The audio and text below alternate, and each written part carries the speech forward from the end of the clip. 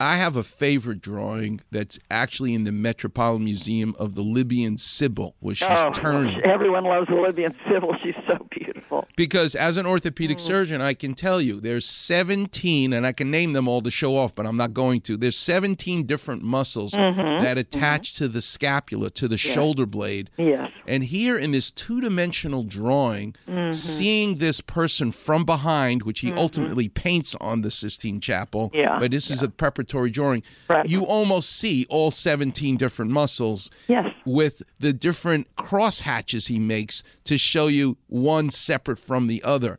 Yes. Do you have a favorite drawing in all the drawings you've seen by Michelangelo? Do you have a favorite? Lord, it's like asking me what's my favorite painting. It's hard for me to do.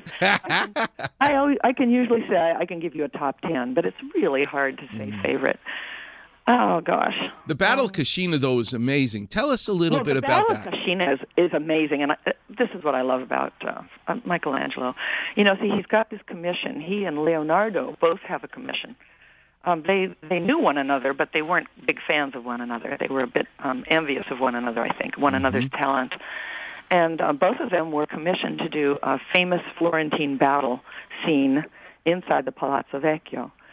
So Leonardo comes up with the Battle of the Anghiari, and it's magnificent. It's beautiful. They both did the cartoons for these battles, but they were not painted, although I think Leonardo's might be on the wall under Vasari, which is covering it up, but that's still under debate. But Michelangelo's never got finished. But what I love about him is he picked the Battle of Cascina, which is a town outside of Florence in Tuscany, where the Florentines ultimately prevailed. But at the beginning of the battle, the Florentine soldiers were bathing in the Arno River, getting ready for battle. I love that they took a bath before the battle. And they were surprised by their enemies as they were bathing. So what does this give Michelangelo the opportunity to do? Paint a whole bunch of beautiful nudes. And he was so famous for his male nudes, his ignudi.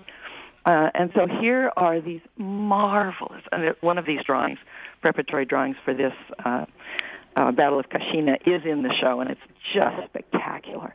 These marvelous gorgeous nude men bathing, being surprised by these warriors coming and attacking them. And the cartoon was copied so many times by so many different artists afterwards that it virtually fell apart. It no longer exists. But we do have copies by these other artists. I believe there will be a copy on the wall by Sangallo of the cartoon of the Cascina, so you'll be able to see his concept for this. But I love that he chose the nude soldiers bathing before the battle so that he could do these marvelous nudes.